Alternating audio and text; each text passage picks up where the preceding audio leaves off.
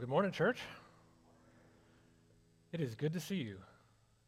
I haven't seen this room like this in a long time, and I thank God for His mercy toward us and this opportunity to gather together. Whew. Y'all pray for me. We make it through this together. My name is Dave. I'm the manager of ministry operations here at Summit Crossing Limestone. I am thrilled for the opportunity to open up God's Word together with you this morning. Our church is in the middle of a pastoral transition, and our elders are in discussions with a candidate, and those discussions are going well. So we appreciate your prayers for that process.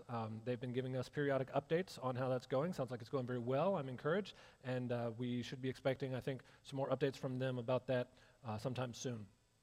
So if you're visiting with us, we want to say a special welcome to you this morning. One of the things that we do here at Summit Crossing Limestone is generally during the teaching time on Sundays, we try to go verse by verse or section by section through the Bible. Just take a book or a section of Scripture at a time and just unpack what's there. We need the Word of God more than we need what you think I need to say or anybody else.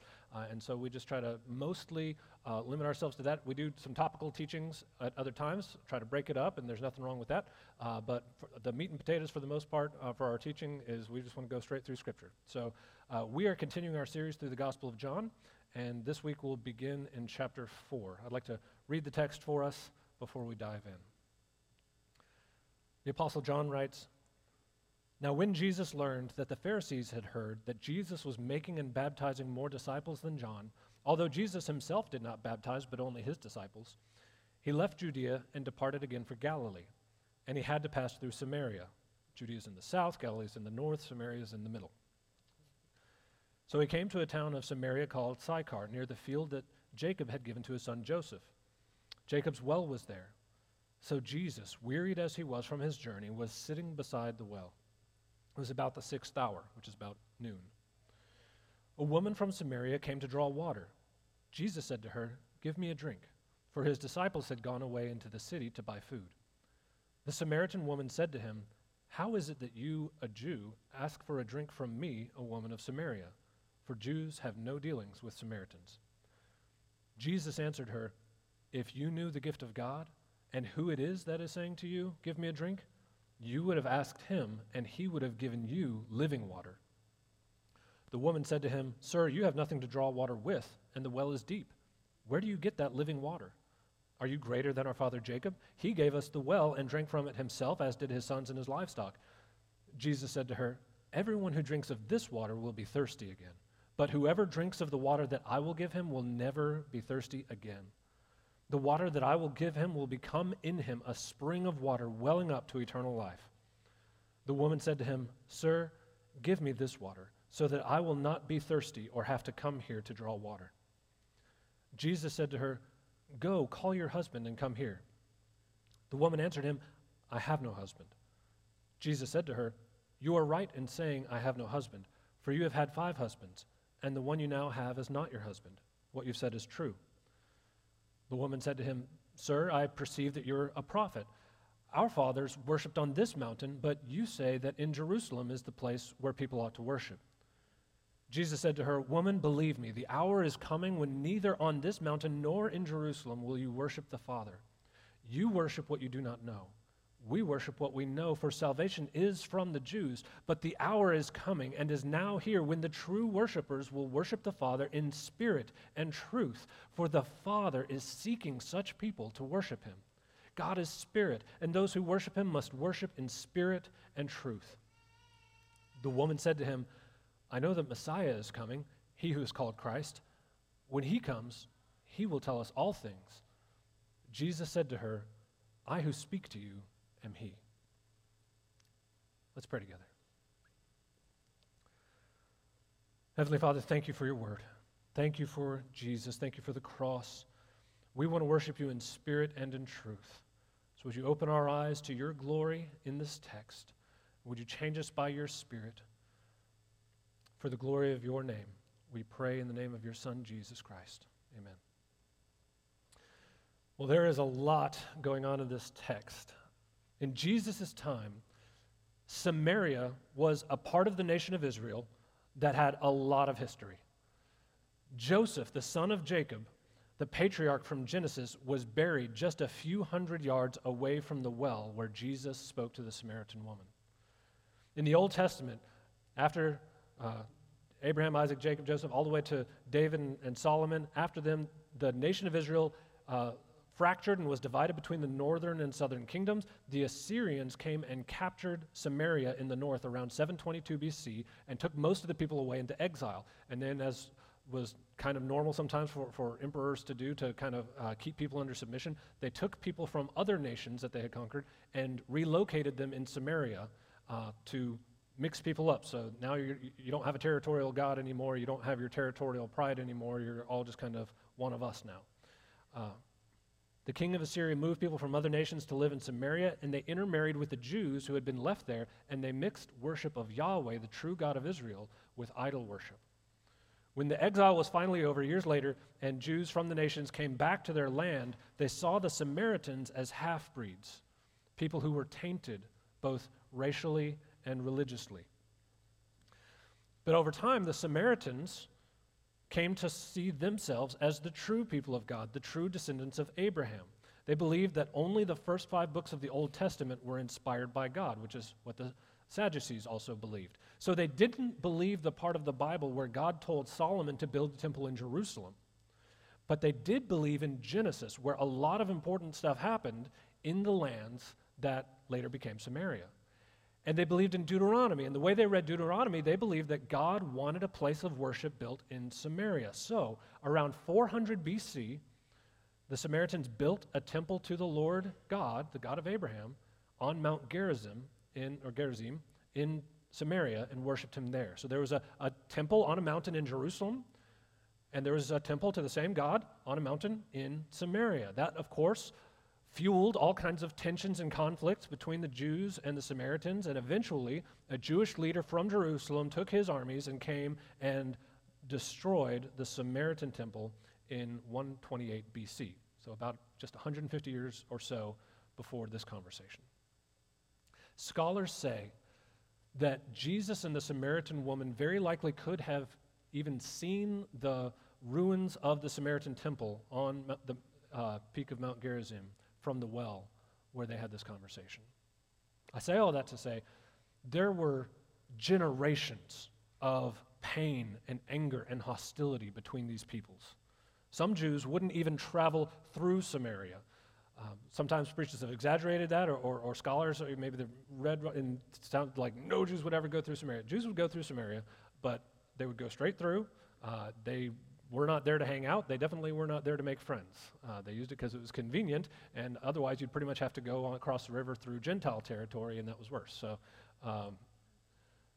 but Jesus chose not only to go through Samaria, but to speak with a woman there, which was pretty shocking culturally. This was scandalous. Now, just normal, accepted society, men do not speak in public with women who are not in their family. That was unheard of.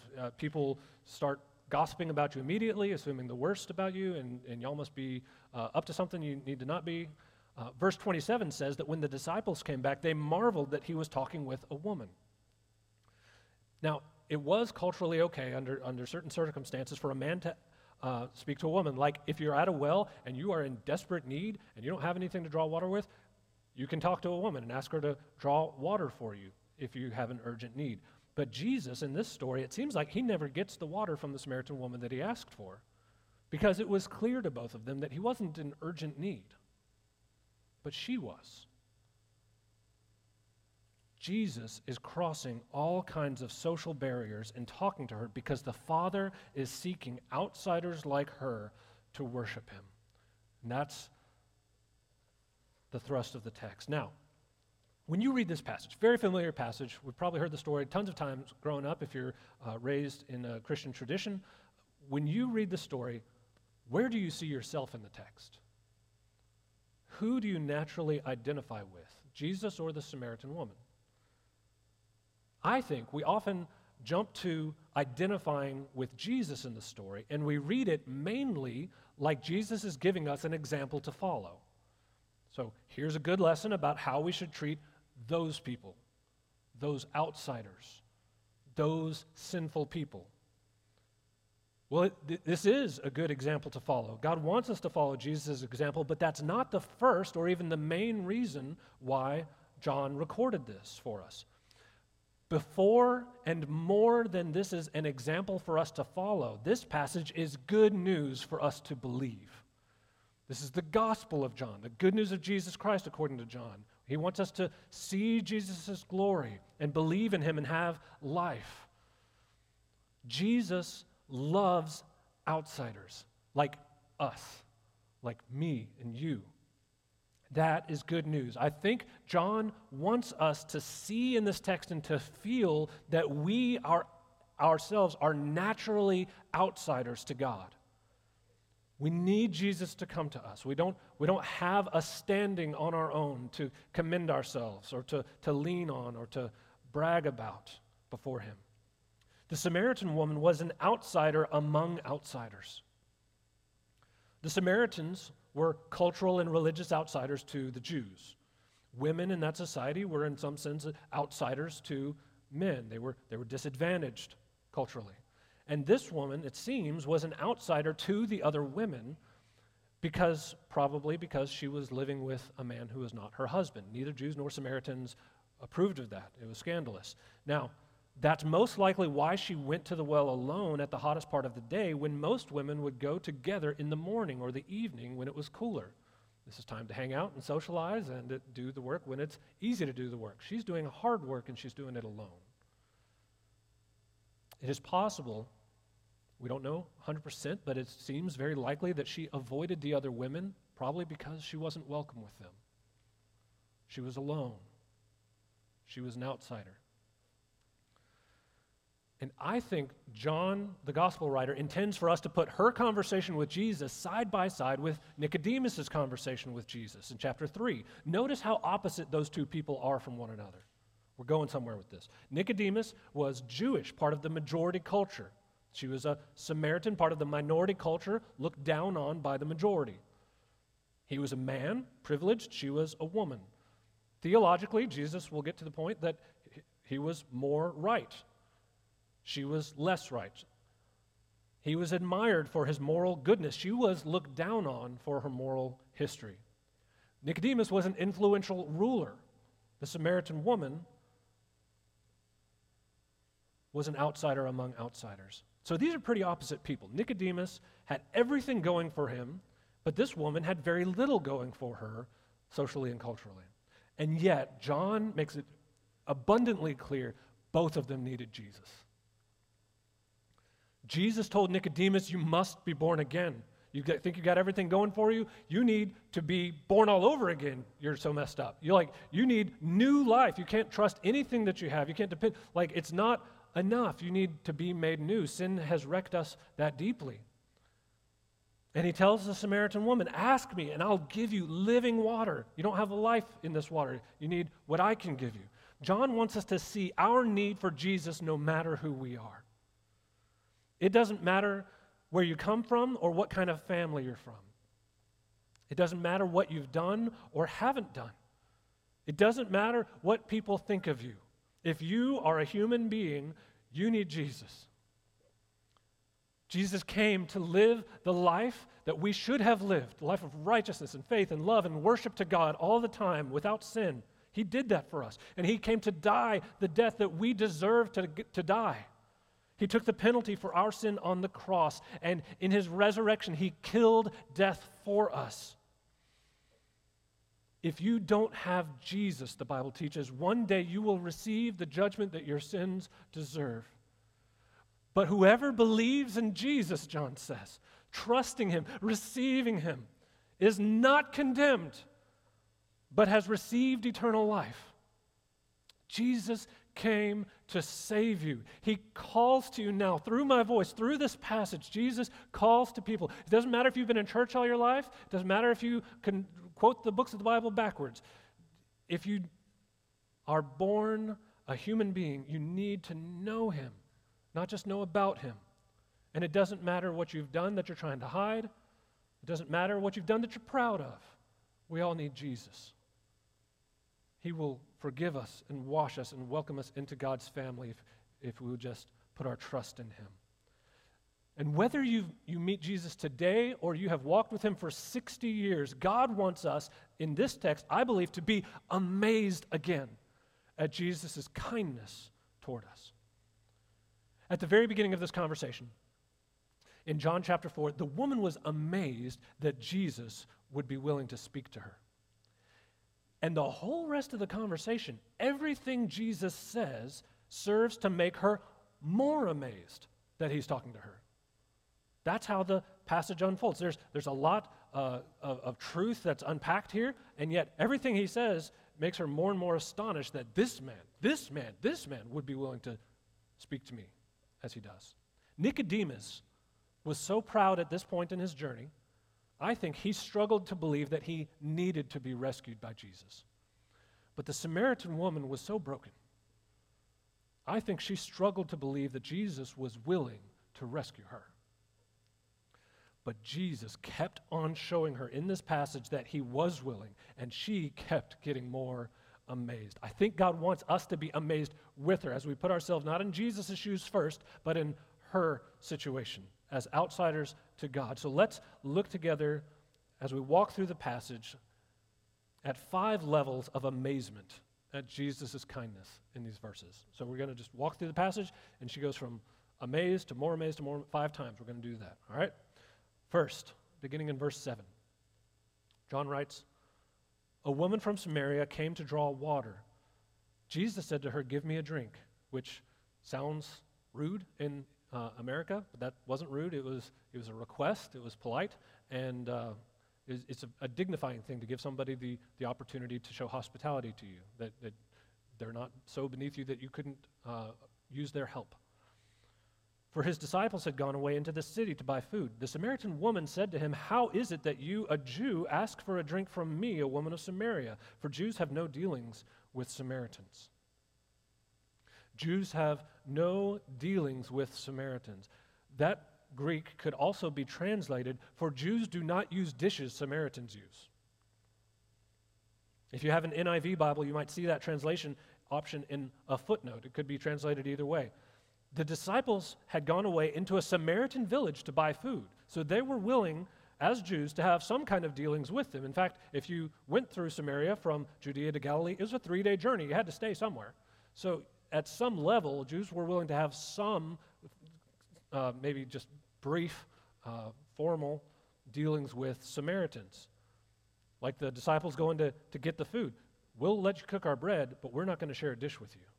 Like that's the kind of situation that they were in. But Jesus dares to ask for a drink from a Samaritan woman's cup. He could have just waited. The disciples came soon enough.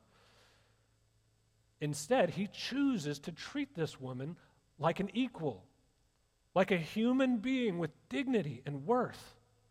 So this first level of amazement is that he surprisingly treats her with dignity. "I'm not going to shun you," Jesus says. "I'm not going to scoff and look down my nose at you. I'm not going to act like I'm too good to have anything to do with you. I'm not worried that you will make me unclean. I'm not going to treat you like, I am going to treat you like an image bearer of God. I'm going to treat you like you matter because you do." This was the last thing that she expected. If Jesus were to step out of heaven bodily and come up to you in your neighborhood, how would you expect him to treat you? Like you're gross? Like he wants to kind of hurry and get away from you because he's so holy and you're so not? Or do you think that he would talk to you with sincere kindness, like he wants to be near you, like you're worth talking to? Wouldn't that be awesome to hear Jesus speaking kindly to you? That's what he's doing right now in this text. That's what the Bible is the voice of Jesus to us. As we open it and see his glory, it's living and active, and he speaks to us. She was amazed that Jesus treated her with dignity, but Jesus wanted to ratchet up her amazement further. So secondly, in verse 10, Jesus answered her, "If you knew the gift of God and who it is that is saying to you, 'Give me a drink,' you would have asked him, and he would have given you living water." The woman said to him, Sir, you have nothing to draw water with, and the well is deep. Where do you get that living water? Are you greater than our father Jacob? He gave us the well and drank from it himself, as did his sons and livestock. Now, those questions sound very silly to us, because on this side of the conversation, we know that Jesus was talking about spiritual water. But it actually wasn't that silly of a response, because at the time, living water was a term that meant fresh running water from springs. There's stagnant water and there's living water, the flowing water. So it sounds on the surface level at first like Jesus is saying, I'll give you fresh spring water. And she's like, how are you going to do that? You don't have anything to draw with. Are you going to create a whole new well? That's a big deal. But of course, Jesus was referring, so on the one level, he wants her to be intrigued. He wants her to keep the conversation going. He wants to make her more and more amazed as they go. But of course, his promise is referring not to spring water, but to Old Testament promises like Jeremiah 2:13, where God spoke to the nation of Israel and said, "For my people have committed two evils. They have forsaken me, the fountain of living waters, and have hewed out cisterns for themselves, broken cisterns that can hold no water." God says it's an evil thing to turn away from him and to try to be satisfied in other things instead of him. And he says that's what we do as people. Even his people did that. All of us do that. God made you to have your soul thirst satisfied in knowing him, and all of us have turned our backs on the fountain of living water and traded it for muddy, broken stone, like water holders that not only dishonor God because we're turning our back on the true water, but they don't work. They're broken. The water leaks. We stay thirsty. God is the fountain of living water, and Jesus is saying to her, I am the one who can give you that gift. I will give you God himself. What this running thread we've seen in the first chapters of John, Jesus is the one who baptizes with the Holy Spirit, the living water. You must be born of water and the Spirit, Jesus told Nicodemus. So she's thinking, digging a well is a big, impressive deal. It took a historically great man to provide this well for this area, and it's going to take an even greater man to provide fresh running water without any tools. Who do you think you are? Greater than Jacob? Like it's just a ludicrous claim on its face, and she is straightforward with him about it. Like, how's that going to work? What kind of great person do you claim to be? Jesus says, yes, I am greater than Jacob, and that's a running theme through John as well. He's greater than Moses. The law came through Moses. Grace and truth came through Jesus Christ. He's greater than the temple. He's greater than the sacrificial lamb. He's greater than Abraham and Isaac and Jacob. That's the point. Jesus is saying, you're amazed that I treat you with dignity, but you don't even know who I am. The more you know about me, the more amazed you'll be that I treat you with dignity. You need to be more amazed at my greatness and my generosity. So, second level of amazement, he is incredibly great and generous. He's incredibly great and generous. He says, I can provide for your need greater than Jacob ever could. You take great pride in Jacob being the one to give you this well, you need to be more amazed in the person that's sitting right in front of you who looks very unimpressive, tired and thirsty, no tools. Jesus said to her, verse 13, everyone who drinks of this water will be thirsty again, but whoever drinks of the water that I will give him will never be thirsty again. The water that I will give him will become in him a spring of water welling up into eternal life. So this water in this well will meet your need for a few hours, and then you need more. It's not enough. It doesn't sustain. But the water of God, the Holy Spirit, eternal life, his presence, fellowship with God satisfies the thirst of your soul forever. No one makes this kind of offer unless they're either out of their mind or the Son of the living God. He's piquing her interest, and she's becoming increasingly willing to believe. He treats her with dignity. He claims, on top of that, to be incredibly great and generous, even though, thirdly, he already knows her whole story. Time to ratchet up her amazement even more. He already knows her whole story. We might think only good people receive good gifts from God, but Jesus is kind even though he knows our whole story. Verse 15, the woman said to him, Sir, give me this water so that I will not be thirsty or have to come here to draw water. This perpetual walk of shame all by myself, with maybe the sneering of my neighbors. Jesus said to her, "Go, call your husband and come here." Ooh. The woman answered him, "I have no husband." Jesus said to her, "You're right in saying I have no husband, for you have had 5 husbands, and the one you now have is not your husband. What you've said is true." How is it possible that you know my past and everything I've been through and how I'm living right now? Small town, not a lot of, we know who comes through here, haven't seen you before, there's no internet, I haven't been publicly shamed on Facebook or whatever. This is blatantly miraculous. How can you know the sin I'm in right now and still offer me eternal life? Either this is about to be a cruel trick and you're going to retract the offer and turn away from me like everybody else, or my amazement is going to go through the roof. So many people let their guilt and their shame and their regret keep them from Jesus when Jesus moves toward us with grace because we're guilty and because God loves to forgive you. Now, this is not to heap shame on her for her multiple marriages. We don't know how her marriages ended. Maybe she was a widow several times and she was abandoned the other times. We don't know the story. But I think the point is that anyone, put yourself in her shoes, anyone who's gone through that much loss and rejection has deep scars and probably feels unlovable. Something's gone wrong in her heart, it seems. Maybe she's given up on marriage as a possibility, as a good thing, like many people have, so she'll live with a man, but she won't marry him. I can't commit, don't want to, let me just settle, I just want to survive, I don't want to do that again.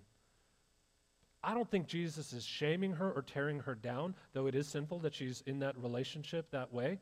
I think what he's after is he is helping her to become increasingly amazed at his kindness toward her. That this man, greater than Jacob, who dignifies the outcast, he supernaturally knows her whole story, and instead of walking away too, he graciously offers her the gift of God, knowing what he knows about her. She replies, the woman said to him, "Sir, I perceive that you're a prophet. Our fathers worshipped on this mountain, but you say that in Jerusalem is the place where people ought to worship." Now, this might have been a diversion from her pain. That's too hard, that's too embarrassing, that's too raw. I don't want to talk about me like that. Let's talk about something else. Let's talk about theology. Maybe she was grasping for something culturally, like Nicodemus had all this stuff, and maybe she was like, "No, I believe that I'm part of the real people with the real place to really impress God." Maybe. We don't know for sure. It's possible that it was simply a sincere question, because she doesn't have a theological category for a Jewish prophet. Remember, she only had the first 5 books of the Bible. They believed that they were the true people of God. They did believe that a Messiah was coming, but that he was going to be a Samaritan. And this man, clearly from God, and he's a Jew. What's going on? I don't understand. Let's talk further about what is true. So maybe she's asking for his take on true worship to learn more, because if he's who he seems to be, and he says the Jewish Bible is true, she needs to know. If her whole belief system has to be overhauled, and she needs to start trekking down to Jerusalem to offer sacrifices to God in order to be accepted by him, and she's going to have to endure all and more layers of rejection and ridicule from Jews on top of everything that she's experienced, this is a lot to grapple with. She's got to wrap her head around this. She wants to know. Now, we don't know if it was a sincere desire to know more or if it was a dodge to just get the spotlight off of herself, or maybe some combination of the two. But whatever the reason that she asked, Jesus tells her, "Woman, believe me, the hour is coming when neither on this mountain nor in Jerusalem will you worship the Father. You worship what you do not know. We worship what we know, for salvation is from the Jews. But the hour is coming and is now here." This hour that Jesus is talking to you at the well, the hour is now here when true worshipers will worship the Father in spirit and in truth, for the Father is seeking such people to worship him. God is spirit, And those who worship him must worship in spirit and truth. So don't worry, Jesus is saying. That whole paradigm that God himself set up, that whole paradigm of get to the right place and do the right actions, it's going away. It's not about making sure you get to the right spot. God will one day soon and at this very hour receive worship from you at a different address. It's not about going and doing now. It's about believing and receiving. He says, yes, the Jews are right. All 39 books of the Old Testament are the Word of God, not just the first 5. But even though you got that way wrong, I'm here to live out the New Testament, the New Covenant, to bring that about. Where worship is not in temples and rituals, but in spirit and in truth. Aren't you glad that we don't have to make pilgrimages to holy sites in order to worship in God's presence? I think of my Muslim friends. They take their pilgrimages very seriously. They take their religious works and obedience very seriously. They got to check the box, got to do the thing, and they put some measure of pride in their accomplishments and believe that they're impressing God and they're worshiping him in the way that he prescribed.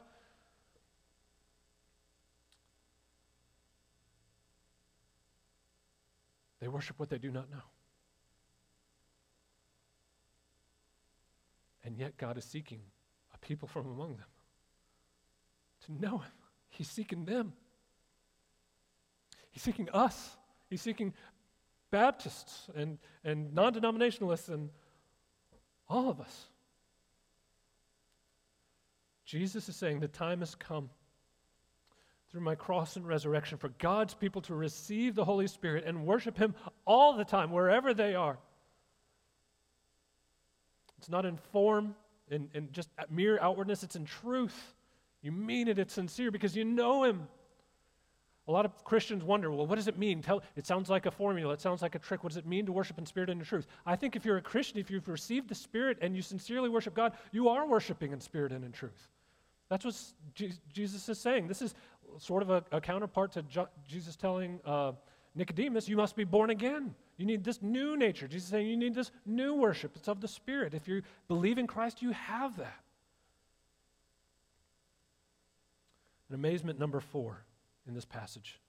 He says the Father is lovingly seeking her. I'm talking to you. I came to you. I'm clearly a prophet. I'm talking to you about here's what's going on. You get in on this. You get to hear this. God's not seeking ways to avoid you. God's not seeking excuses to keep you away. He's seeking you. You may be trying to hide and perform and earn. With good theology and good, maybe your Bible reading, maybe your small group attendance, at some level is an attempt to hide and earn and perform. But Jesus wants you to be amazed at his loving kindness toward you and to be disarmed and just receive his grace. He already knows what you want to keep hidden. He already knows what you wish you could go back and change. And he seeks you, not because he needs you, but because he loves you and because you need him. Worship the Father in spirit and truth. Worship is the overflow of joy. We praise what we love. You were made to overflow in joyful worship of God forever. And Jesus comes to us, crossing all the barriers, to seek us out, to give us that eternal joy in God. Last level of amazement. He's the Messiah who speaks grace to outsiders. I'm not just a Jewish man. I'm not just an outsider. I'm not just a prophet. I'm not just a great prophet. Jesus is the one.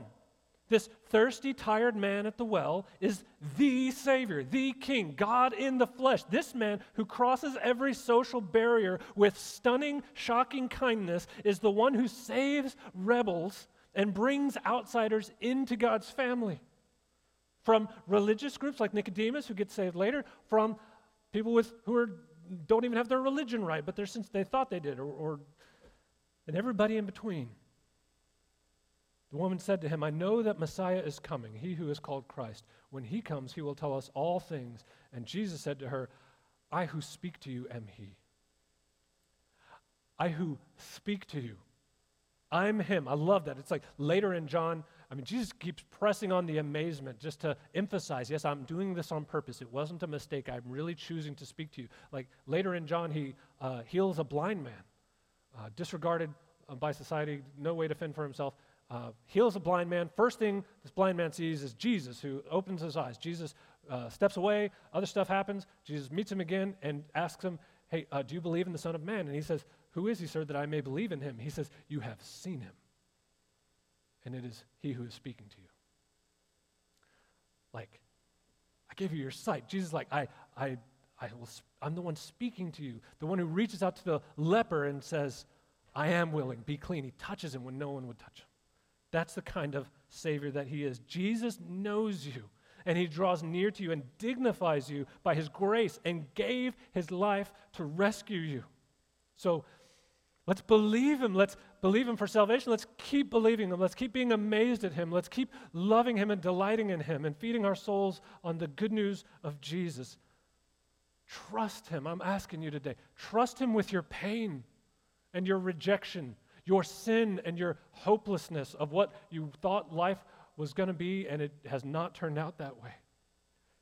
Jesus is more amazing than you suspect, and he cares for you right as you are and where you are more than you can imagine. He has welcomed us in, so let's believe and worship him in spirit and in truth, and yes, of course, then let's follow his example. I'm closing right here. Let's love others the way that he has loved us. Across every boundary, genuinely. When we look out at the world, the enemy wants us to see only us's and them's. Only enemies to fight against or allies to fight alongside. But Jesus wants us to see the world full of either children of God or potential children of God. Either recipients of grace or candidates for grace. Either you're just like us in that you have Jesus, or you're just like us in that you need Jesus. So when you think of the person who's most unlike you in every way, politics, philosophy, lifestyle, whatever, God wants the emotion that wells up within us not to be scorn and ridicule and hatred or disregard or superiority, but compassion like Jesus, love, dignity. Because apart from Christ, we are the exact same. We didn't earn it, and they can't either. But Jesus came freely to us, and they can have him too. We either love you because you're family, or we want to love you into God's family. The more blown away we are at the gospel, the more we will treat others with dignity like Jesus, and the more we'll move toward them with love and gospel hope. Let's pray together. Father, thank you for Jesus. Thank you for the cross and the resurrection. Thank you for paying the price to bring us to yourself. Thank you for seeking people like us, outsiders to you, outsiders in our sin, to worship you in spirit and in truth. We don't deserve you, but God, we get to be children of God and drink living water that satisfies forever. God, we praise you. We celebrate the good news of the gospel. And we pray, oh God, even today, even right now, would you save some people who are soul thirsty and may not even realize it because they've been trying to satisfy their thirst on muddy cistern water. Lord, would you pursue us? Show us that you care about the wounds. You understand the pain. And you want us just as we are, not to leave us as we are. God, I praise you that the Bible says Jesus is not ashamed to call us his brothers. Lord, save us, save some today, satisfy us in you, and send us to the world, we pray in Jesus' name.